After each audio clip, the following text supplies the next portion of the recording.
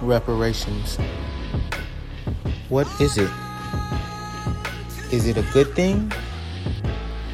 You know, this voice just keeps popping up in my head saying, were we ever really free? Were there any good old days? When are things ever going to be because of us, by us, and for us? What's up, everyone? It's Leighton, a senior at Christ School, and I'm going to be producing this podcast. But for the first episode, we're going to be talking about Black reparations in Asheville. And for my special guest, her name is Deja Elliott. And Deja, would you like to introduce yourself? Of course. Hey, everyone. My name is Deja, as Leighton said. And just a little introduction about myself. I will be studying public health at the University of North Carolina at Greensboro. And I will also be minoring in business there. Okay. So let's get right into it. Are you ready? I'm ready. Okay. So my first question is, what do reparations look and feel like to you? So I think reparations can take many forms, such as forms of payment and also just acknowledgments to the harms that have been done by slavery. I think also honoring the memory of enslaved people, just with like statues and plaques and things like that, just monuments. And I think also providing equitable resources for the descendants of enslaved people. Mm-hmm. Yeah. So what do you think, out of all those options, what do you think is like the most obtainable for right now, like most realistic? I think definitely acknowledgments to the harm that's been done. I think that can be done on a national platform, not just local.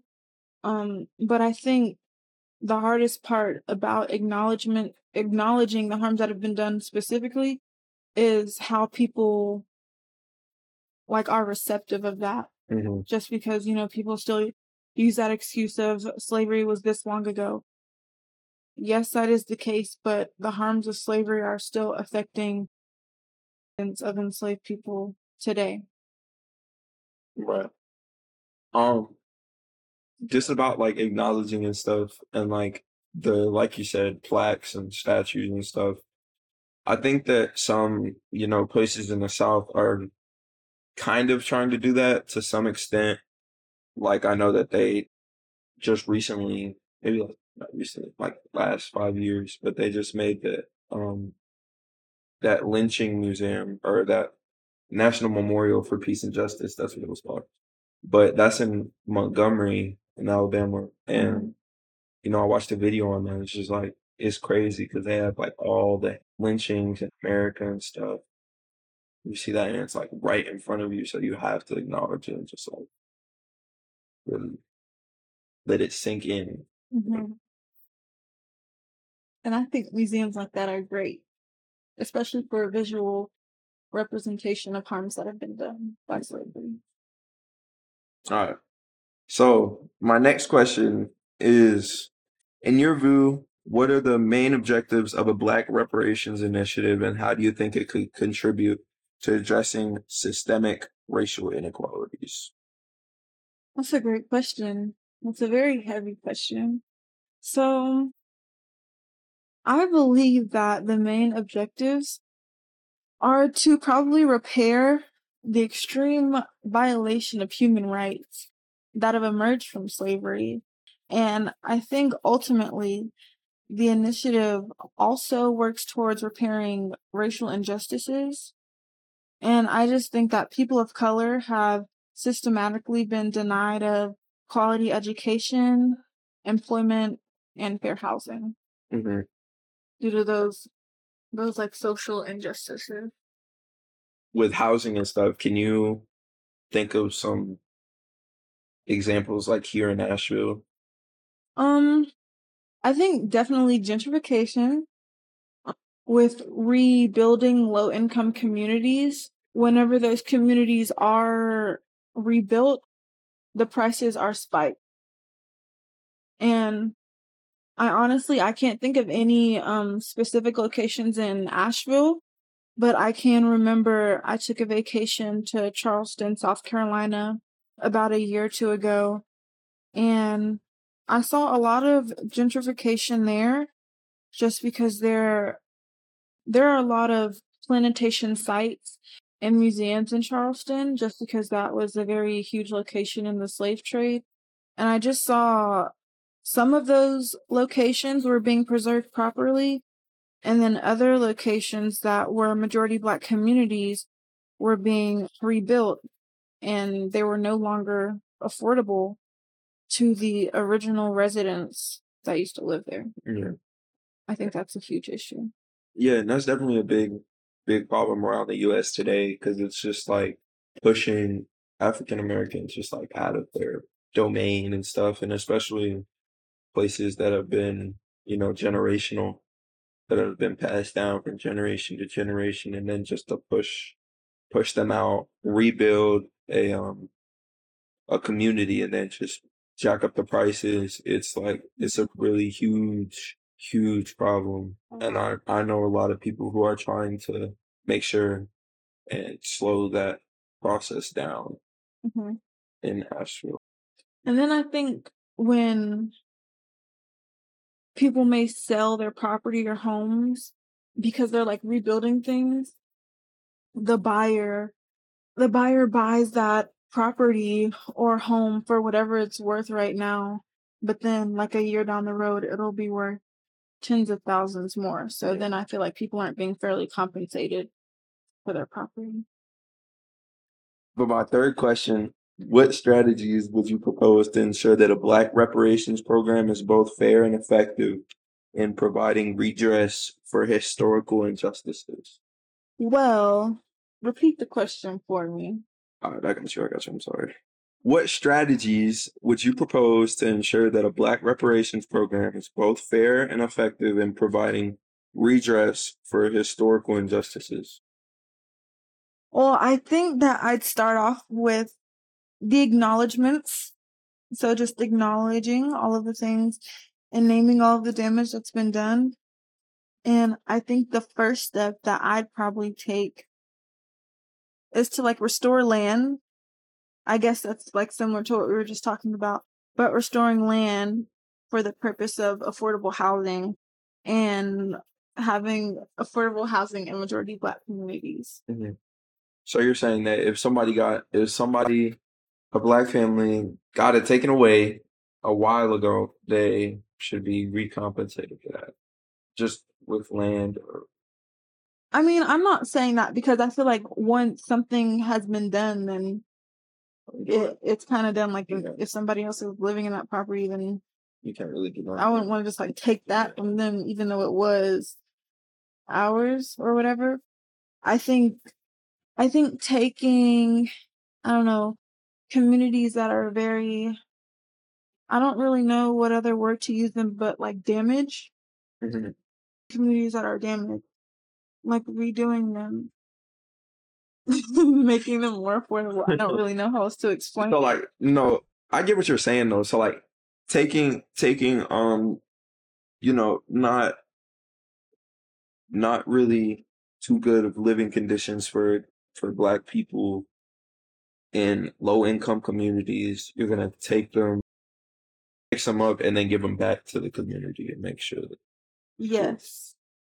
Okay, no, I get what you're saying. To ensure that they still have quality housing and quality living, but they're not struggling to pay their rent and don't know where their next meal is going to come from because they're trying to pay their rent. Yeah. Okay. So, earlier I heard you talk about, you mentioned your major public health.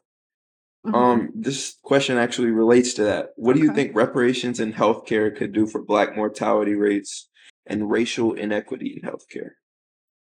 So, I mean, I believe it could do tremendous things for mortality rates. I think the first step that I would honestly take is creating equitable resources in Black communities so that Black students can receive a quality education. I think that alone could be the first step to getting more Black doctors.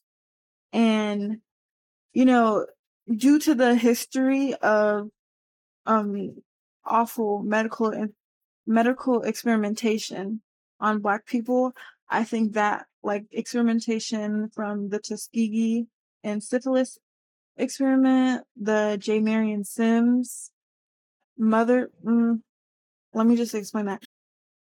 Sims was a gynecologist and he performed surgeries on Black women. He had three Black slaves as test subjects, and he would try and perform C-sections on them with like no anesthesia.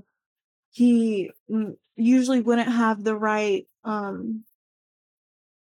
medication to like help them not get infections after that. And so they ended up dying, most of them. And yeah. But I think the whole point of that was just that experimentation has created a lot of mistrust with medicine and the Black community. So I think having more Black doctors will help heal that mistrust, and ultimately it'll help heal that mistrust, and I think that'll be the start to Black communities having more equitable resources to healthcare.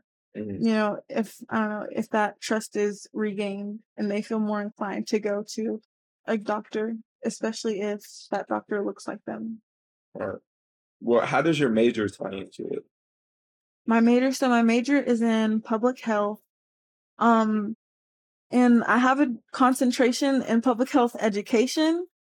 So I think that I could actually go in to Black communities and inform them more on medicine, because rather than making them go outside of their community, I think I could be a better resource if I could into our communities and inform them right in their backyard.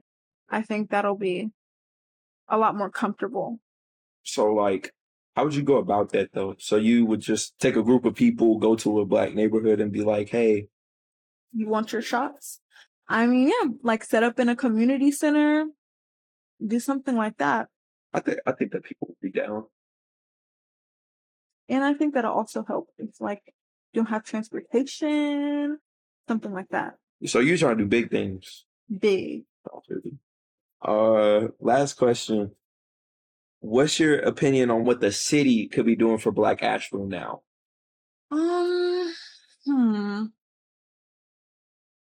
I think the city of Asheville could be informing Black residents on the current steps that they're trying to take. And I guess do better with informing them more on what reparations could really look like. Because personally, I don't think I'm the most informed on reparations today and what they could look like, because, you know, of course I know, you know, enslaved people, once they were free, were supposed to get 40 acres and a mule. But, you know, I think it's really difficult to interpret what reparations can look like now and, you know, just the steps that you would take to go about it. So I guess just keeping us more in the loop, I think. And I know there are votes taken on the city council, but I think just taking votes on, you know, what reparations could look like by Black residents in Asheville, I think that would help a lot, just to, I don't know, just to put into perspective about what that looks like for Black residents in Asheville. And I think that would honestly help more about the steps that you could take to achieve reparations for descendants of slaves in Asheville. Yeah. I think like being more involved in the community would also be a good idea. For sure. But that's all I have for you today. I appreciate you for coming on. I appreciate you for having me. But And thank you guys for listening. Thanks, guys. All right. Thanks. Peace. My name is Leighton. I'm the producer of this podcast. This is episode 1. And in this episode, I just sat down with Deja Elliott and we talked about reparations in Nashville. I affirm my existence in this world. I realize I am more than my circumstances. I love the skin I am in. I have the knowledge and the ability to achieve everything I want. I won't allow racism to distract me from my greatness. I deserve to move through life with ease. I reject societal standards that don't align with me. I define Black excellence because I am Black excellence.